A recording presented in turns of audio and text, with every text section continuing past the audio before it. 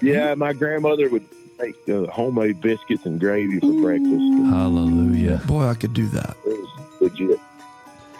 But I grew up, man. We ate every Monday night at my grandmother's. So we ate big and stuff on Christmas, but we ate all the time.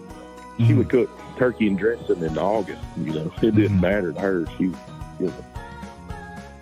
Yeah, we had Christmas at my mom and dad's house. We'd always open our presents on Christmas Eve, late at night. It was always special. Just me and my brother and sister and my mom and dad. But nowadays, Christmas is just, it feels like it comes around a lot faster when you're the guy paying for all the things.